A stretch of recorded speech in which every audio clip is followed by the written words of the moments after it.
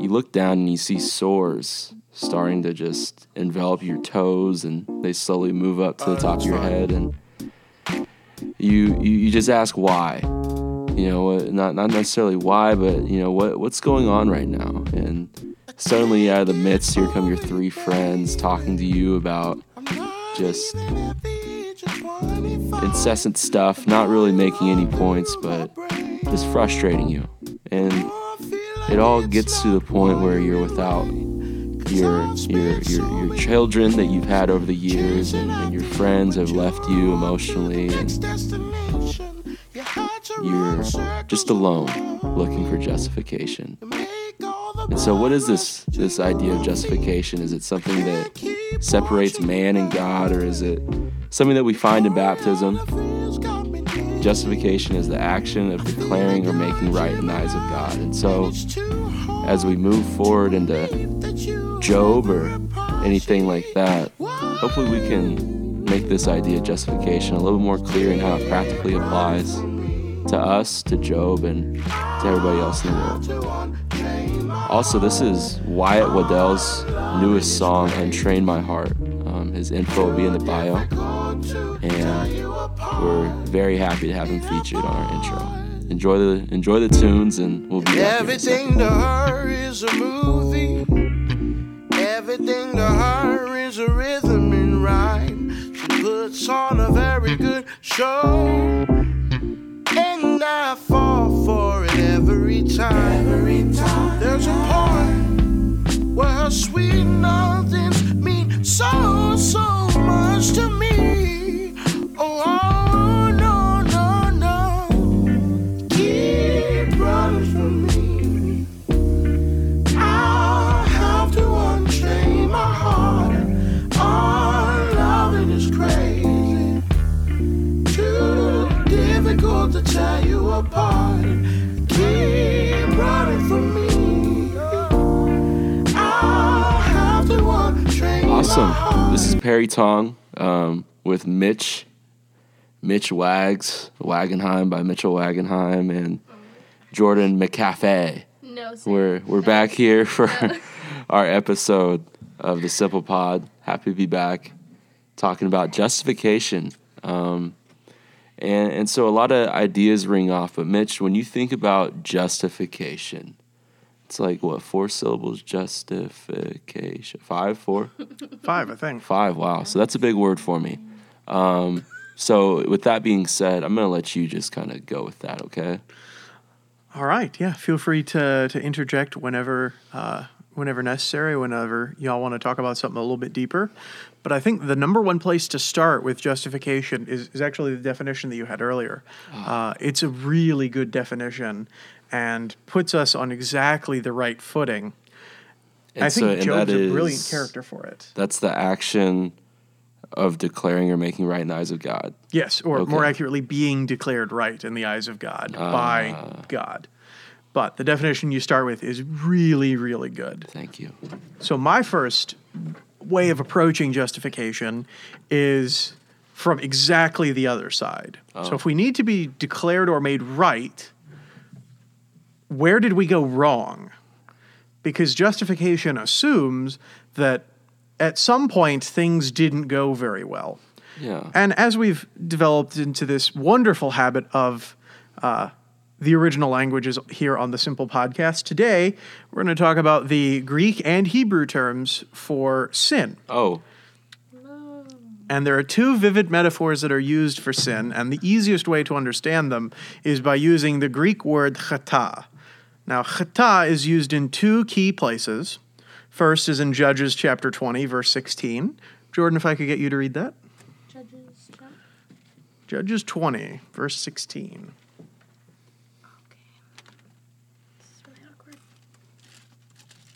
And so why are we, if I might ask, why are we being blessed with 2 different lexicons right now, Mitch? Because the Greek is really, really good at describing this first metaphor.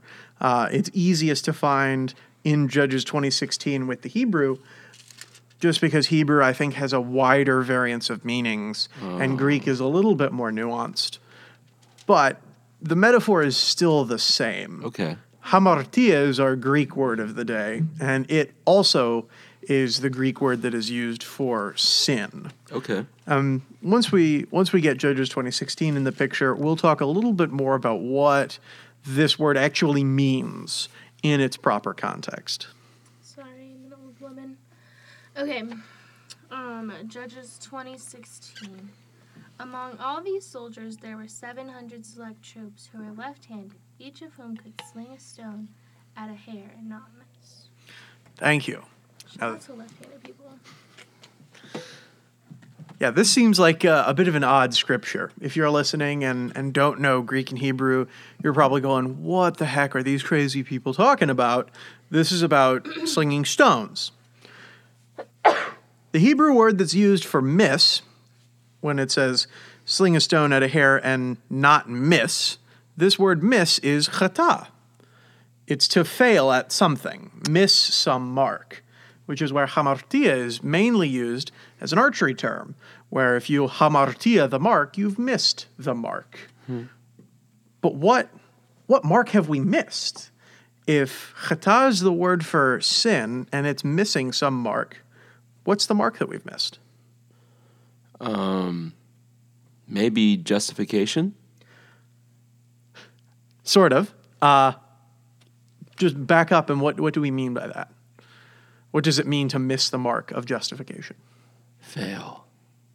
Yes, precisely. But fail at what?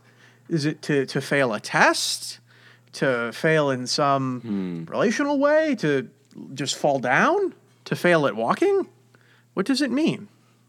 What do you think, Jordan? I don't know.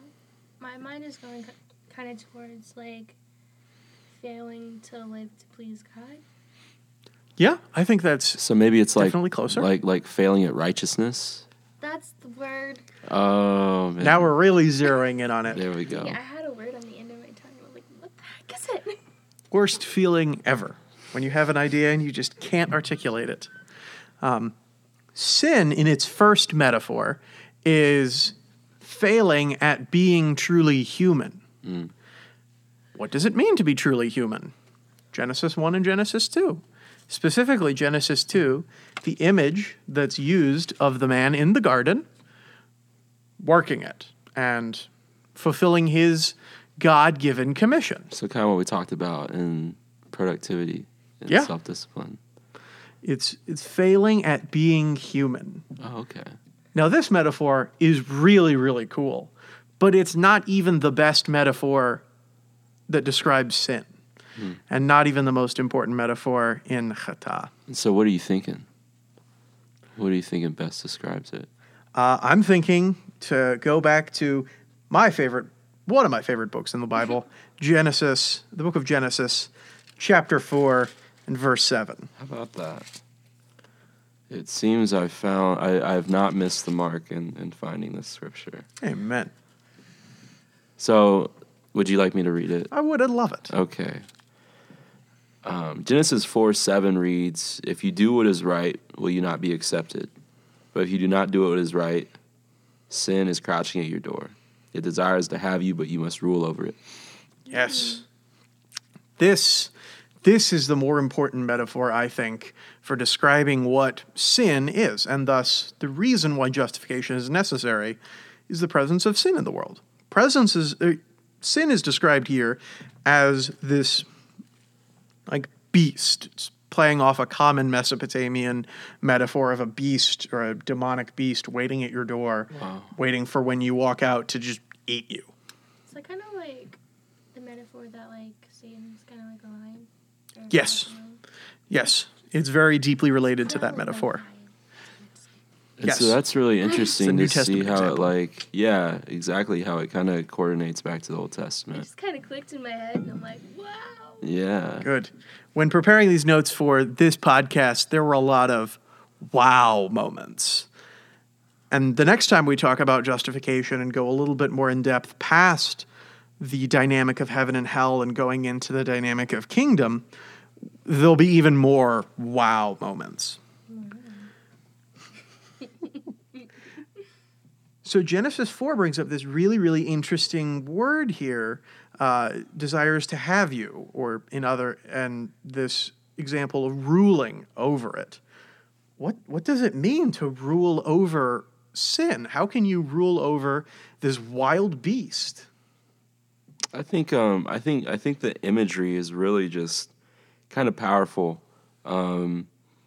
Just that word crouching, that sometimes when you see something crouching, you don't quite see it at first. And so it's really easy to be caught off guard by it. Yeah, that's really good. And so I think that while it's easy to read the scriptures and stuff, there's got to be something deeper than just saying that sin is there. Because sometimes you don't always see it. Yeah, definitely. There are times in the life of any Christian where sin is crouching at your door and you just don't see it. And then you open the door thinking nothing's wrong, and boom, you're in some situation that's just awful. Mm-hmm. That everything about it sucks. So if there's this thing, if there is this beast that is sin, what are we going to do? Jordan, what you think? What are you asking for? Because my mind is read your Bible, pray to the Lord. Yeah, I think that's an interesting point, because if you know it's there, then you know to look for it, maybe. Yes. And so it kind of brings us to the point of, if we know it's there and we know to look for it, then how do we rule over it? And so I guess that's kind of the big question, right?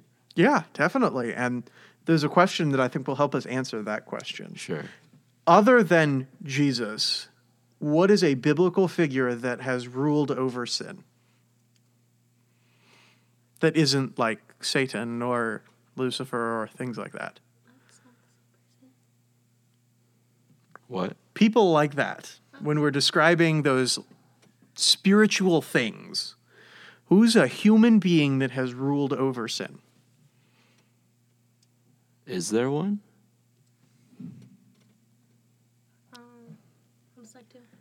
No, there's none. It's a trick question. But were there ever human beings who tried to? I think so. Mitch, how's your spiritual walk going? It's going well. Okay, at the moment, I think I am ruling over sin, but in my entire life, there have most definitely been moments where sin has ruled over me. Mm-hmm. And every person has that. Mm-hmm. Romans 6 tells us this. For all have sinned and fallen short of the glory of God, or have missed the mark, have hamartiat, the glory of God. Is that the lexicon word that is used in that context? Yeah, hamartia appears in Romans 6, yes. I'm shook. Okay. And so it kind of talks about missing the mark of God's righteousness then. Yes. Of God's righteousness, of God's glory, to put it more broadly, just of God, missing God's mark. Would it kind of be like missing expectations? Yeah, exactly. It's God sets out a purpose for humanity to rule creation with him and to steward his creation, and we just fail. We fail almost immediately. There's maybe one or two verses in the entirety of the Old Testament where humans are actually doing things and not failing. But that time is very, very short. So let's move into a little bit more practical explanation of this. So if all are under this power of sin, right, in the world, what happens? What is the consequence of that presence of hamartia, of chata in the world? I think about my own personal discipleship, and even before that, I think would be a better way to answer that. I think it's just a lot of wanting, and a lot of a lack of fulfillment, maybe. I think it's really easy, especially just speaking from personal experience, to feel like, okay, I'm going to do this. Maybe I'll be with this person, or maybe I'll play these video games, or just anything and just give my all at it because I'm trying to be fulfilled in it. But at the end of the day, just finding that there's still some lack of fulfillment there. And so maybe, and there's a lot that comes from that, like depression and lack of fulfillment and just wanting. So maybe, for me at least, that's what I would say. Jordan, what about you? Yeah, I kind of like the way you put that. I think kind of the same things. Fulfillment, I think, was super big for me as well. Just because, like, before I didn't quite know what the heck I wanted, especially when I came to college. And I was really kind of, like, my emotions got the best of me. So, yeah, I think I can relate to that. Okay. What about you, Mitchell? Yeah, I would very much be in the same boat that fulfillment or having a life of any sort of purpose, particularly purpose that's outside of survive until tomorrow, make money, etc., which were the sole purposes of my life prior to discipleship, that when sin is ruling over my life, particularly in the first 18 years of it, that leads to a complete annihilation of purpose and even to a certain extent of self-worth and self-valuation. Because if my exclusive purpose in life is just to make money, what happens if at a point in time I'm not making money? Yeah. Then I have, by defining the way that my value is derived, when for any reason that isn't happening, that value is then gone. Yeah, and you're no longer justified by your money. Yes.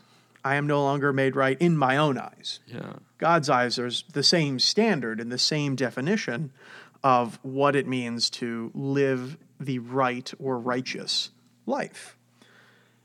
And one easy way to think about this is, if we look very just broadly at the book of Job, how does he define his life and his value?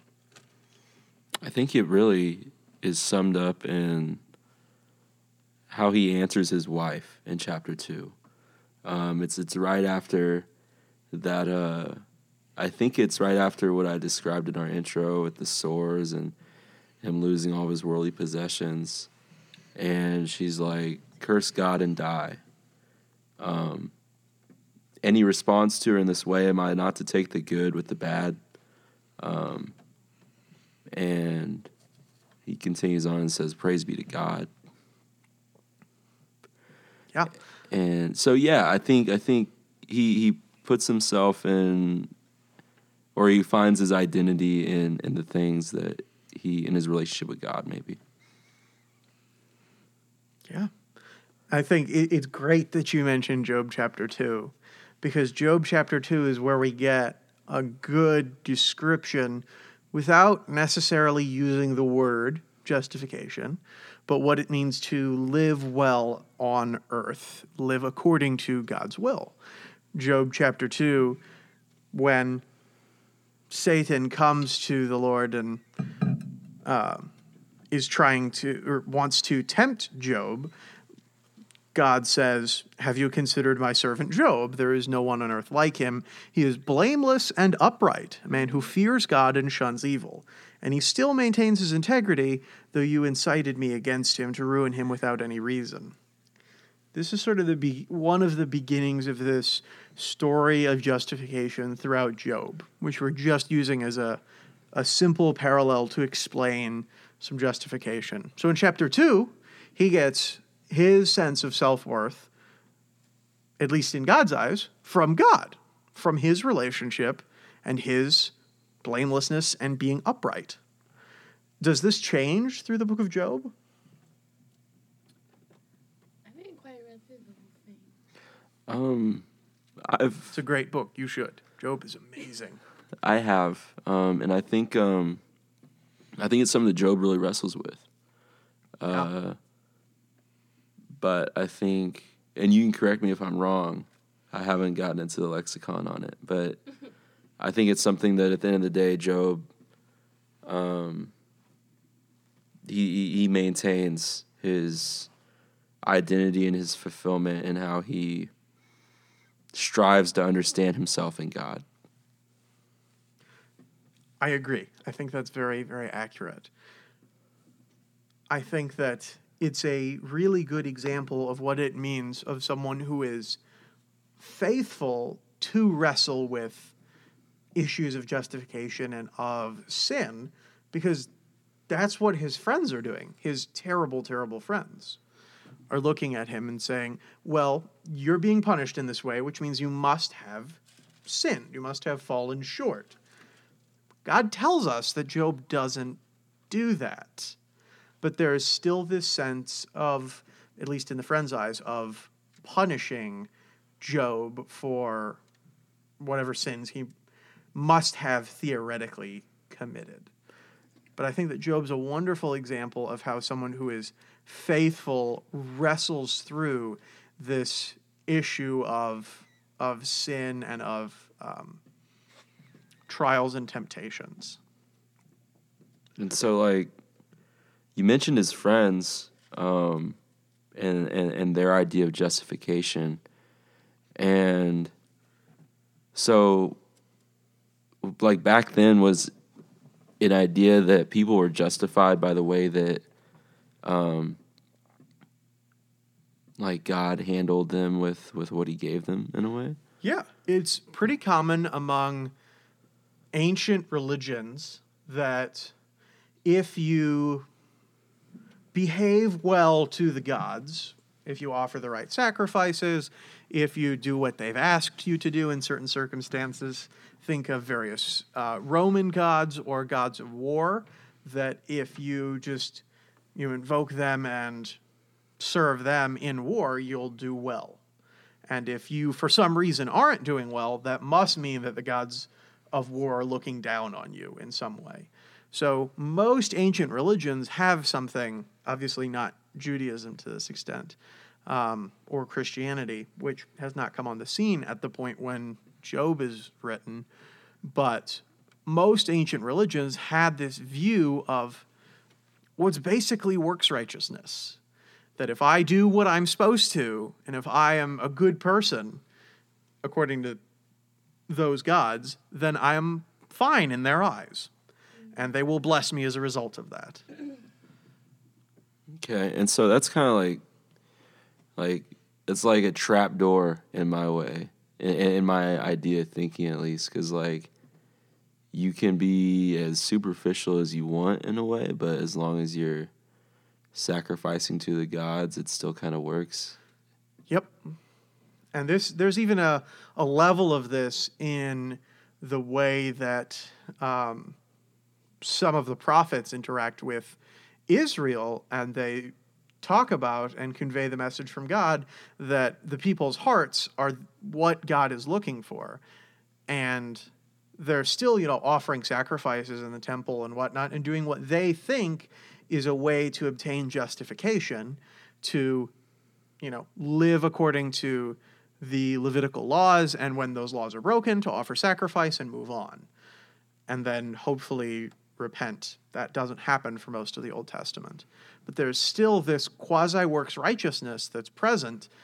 When the heart isn't there, it doesn't actually work. And that's one of the main messages of the prophets, is that the heart of a Christian, when we incorporate the Old and New Testaments, when we combine them, the heart of a Christian, one who follows Yahweh, the heart is what actually matters, not just the actions.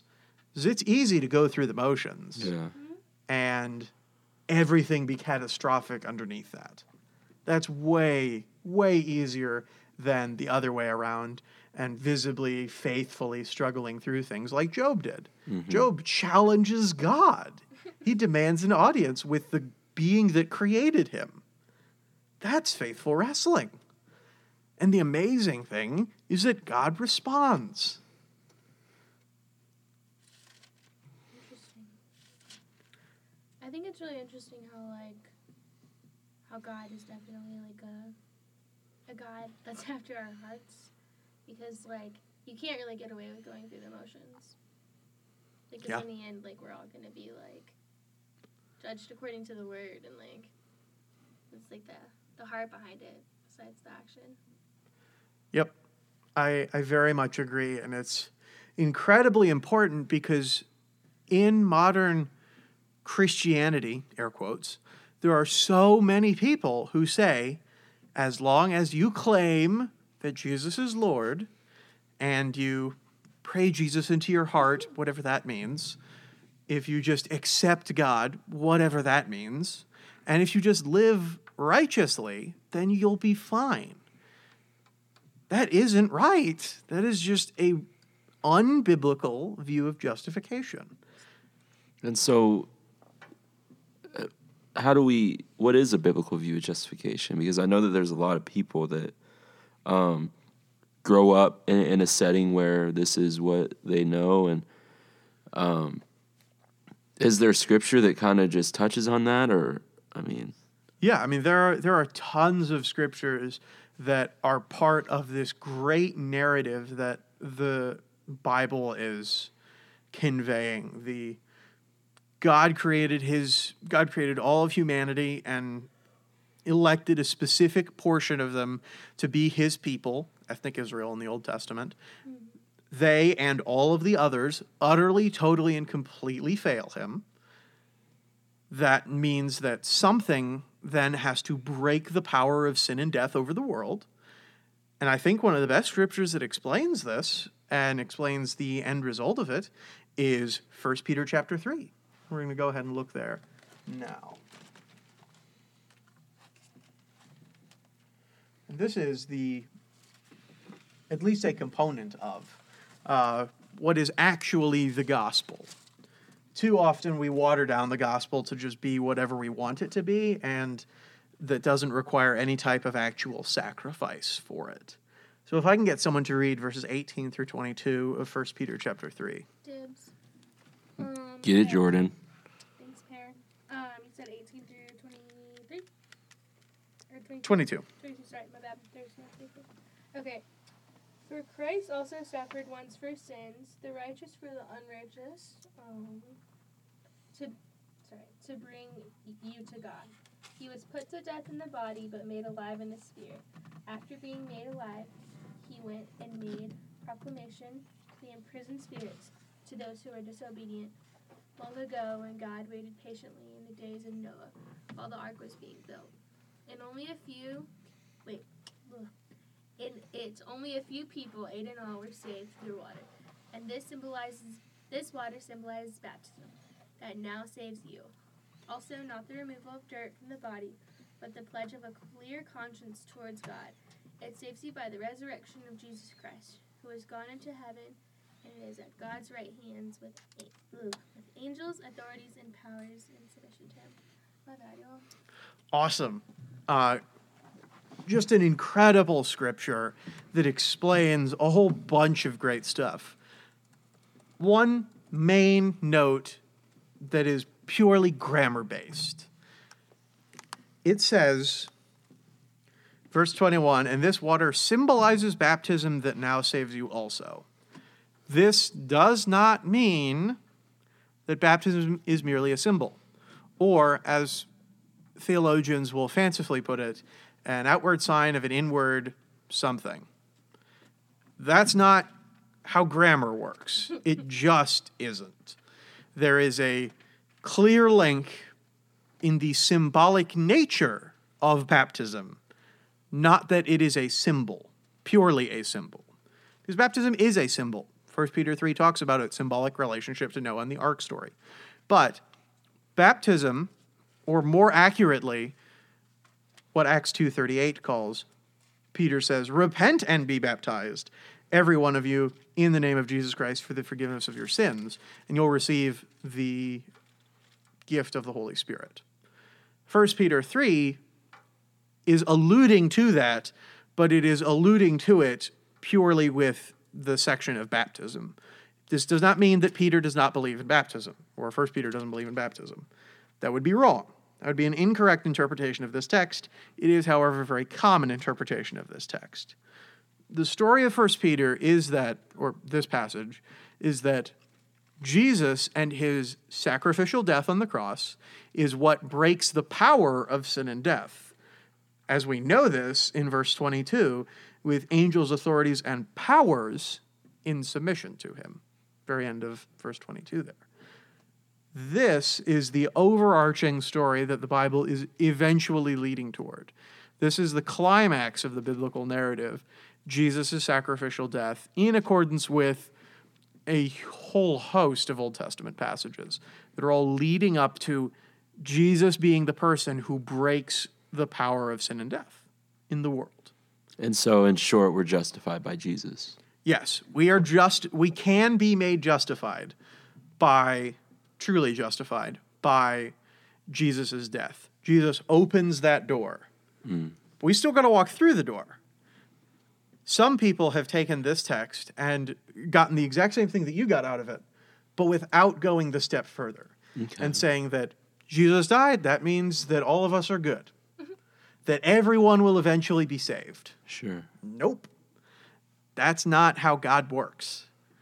God says, I am offering eternal life, forgiveness of sins. All of that can be combined into justification. But you still have to accept that gift. Yeah. It's kind of like a relationship. Like, you got to work at it. You got to put in work to get stuff out of it. Yep. Relationship is a very good way of understanding the story of justification, in that it's not an isolated incident, but it's an overarching narrative. And so can one person be justified at one point in time in their life and at another point in time later on not be justified? Yes. Really? It is eminently possible to lose your justification/salvation. Tell us about that. So this was not sort of in the notes for today, but it's extremely clear in the biblical narrative that just because someone claims to be a Christian, one who is in the community of Christ, who is justified as a result of their entrance into the community through the rite of baptism, it's abundantly clear that it is possible to claim that, maybe to even live as that, but to not end up that way. Matthew chapter 7, verses 13 through 14, the story of the wide and narrow gates, makes this explicit. Yeah. It reads, "Enter through the narrow gate, for wide is the gate and broad is the road that leads to destruction, and many enter through it. But small is the gate and narrow the road that leads to life, and only a few find it." Everyone doesn't find that road, and it is possible to wander from one road to the other. Everyone is on the wide path at some point. Yeah. After they've died, and I accidentally mentioned this as Romans 6 earlier, it's actually Romans 3. Romans 6 is a separate passage, getting a little bit ahead of myself. Thanks for clearing that up, Mitch.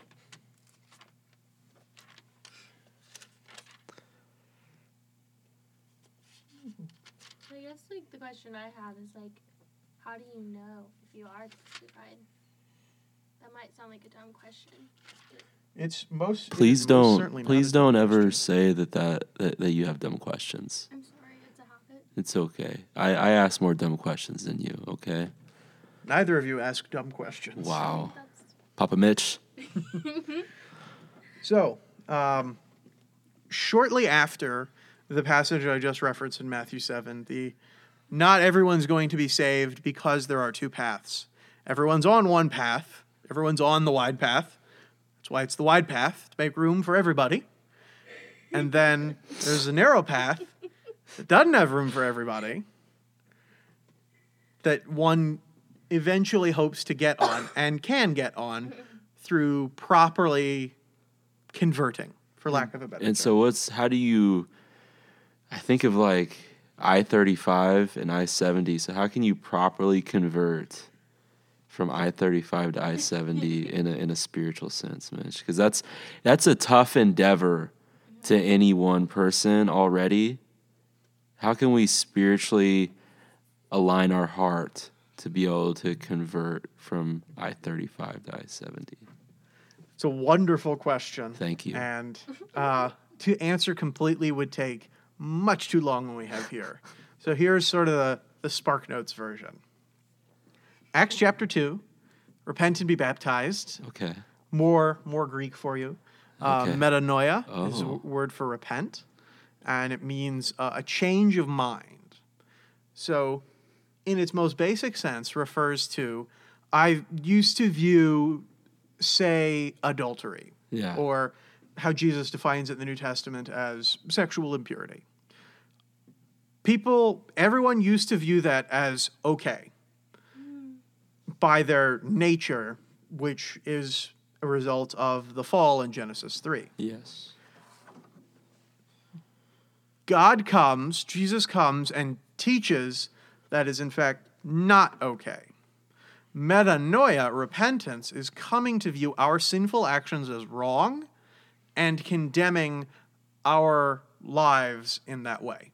By condemning our life of sin, that is how one repents. And then one finishes this process with a correct baptism, i.e., a baptism that is done in water. Baptism is not some metaphorical symbol wherein one is baptized in the Spirit, whatever, again, that means. That one is baptized in water in participation, symbolic participation of the death, burial, and resurrection. And then that person, for the rest of their life, continues to live that way. Okay. Continues to live in a repentant state. And so that's where the works come in. Kind of that Jordan was talking about, right? Like that's how you know. Pretty much. Jordan actually gave the answer to that a little bit earlier with one word, and it's relationship. Because later in Matthew 7, there's the passage which goes from verse 21 to 23, and it talks about not everyone who says to me, Lord, Lord, will enter the kingdom of heaven. And Jesus answers this question, well, how do we know if we're in that group or in the right group? And says, then I will tell them plainly, I never knew you. Away from me, you evildoers. This word know is really interesting. I don't happen to have the Greek up, but it's referencing a incredibly important Hebrew word, which is yada. And it means to experience, but is often translated as to know. Knowing does not mean some sort of intellectual assent. You can't say you know the Bible if you don't believe it, but you can recite every word. Okay. That is not yadaing the Bible. It's not correct. What is correct is if you read your Bible, if you live a spiritual life, and you have this personal relationship with God. Those all combined tell you you are in the right state, that you are justified. If you stop believing, so if I were to wake up tomorrow and say, I no longer believe God exists, and I do not want to live the life of a Christian, God says, okay, that's your choice. God gives us the freedom to make our choices, and then he honors them and says, if that's the way you want to live, that's your choice. It does prevent us from living eternally with God. There is a hell, which is eternal separation from God, that if one chooses, you'll go there. Does that scare y'all? Yeah, I think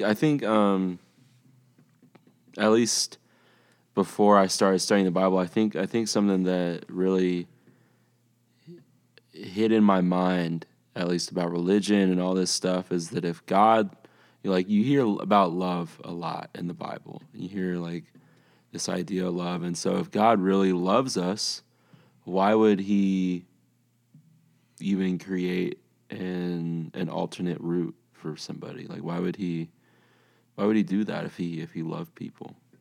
And I know Mitch has an answer to this. He's Opening the Bible. yeah, he's flipping his pages, but I think that where I found my answer was in the scriptures. And so I think that the great thing about having a relationship with God and being able to call yourself a follower of Jesus is that any question that you have, it'll always be answered in the scriptures. Yeah. But Mitch, I know you like to give exact answers for exact questions, and so I'll let you just spring me. Yeah, no, I think that your answer is exactly right. I think that it's a very, very good answer. It's something that trips a lot of people up, this idea of, if God is loving, why is there punishment? And there are tons and tons of scriptures that make different points on this, but I think the most important answer is that God didn't make that punishment. We did. Oh, like after the first sin? Yeah. Oh my gosh. God said, you can eat of any tree in this entire garden except one. Bro. And Adam and Eve said, cool, we're going to eat of that tree. And then sin entered the world. But each of us also made that choice. Thus, we became sinful. So if God is truly going to rescue the world, he has to destroy sin. And so when we talk about the garden and Adam and Eve, while that is a biblical story, it's directly relational, which seems to be the word of the last 30 minutes. It's directly relational to our own spiritual walk. Yeah. So Adam and Eve made the decision that humankind will determine for themselves what is good and what is not. And we're terrible at it. Yep. We are utterly awful at it. Open any history textbook and you will see that throughout human history, no one gets it right. That's the sin of the Garden of Eden. But we also do the same thing. We're commissioned to be rulers of God's world. It's the point of humanity. And we say, the way we're going to rule is through death, through violence, through coercion, through evil, through all of these terrible things, and that infects us with this power. It puts us under the power of sin. Then, when God comes and rescues the world, he has to destroy us. Not because he wants to, but because it's his nature. God is perfect and sinless. When sinless and sin come together, sin is destroyed every single time. Yeah, and I think that point is really wrapped up. I'm reminded of a scripture in Ezekiel, chapter 18, to be precise, in verses 22 and 32. It's good. And I can read that. Awesome. But it says here in Ezekiel 18, starting in 22, it says, none of the offenses they have committed will be remembered against them, because of the righteous things they have done, they will live.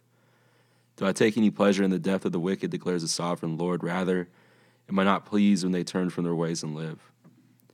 But if a righteous person turns from their righteousness and commits sin and does the same detestable things a wicked person does, will they live?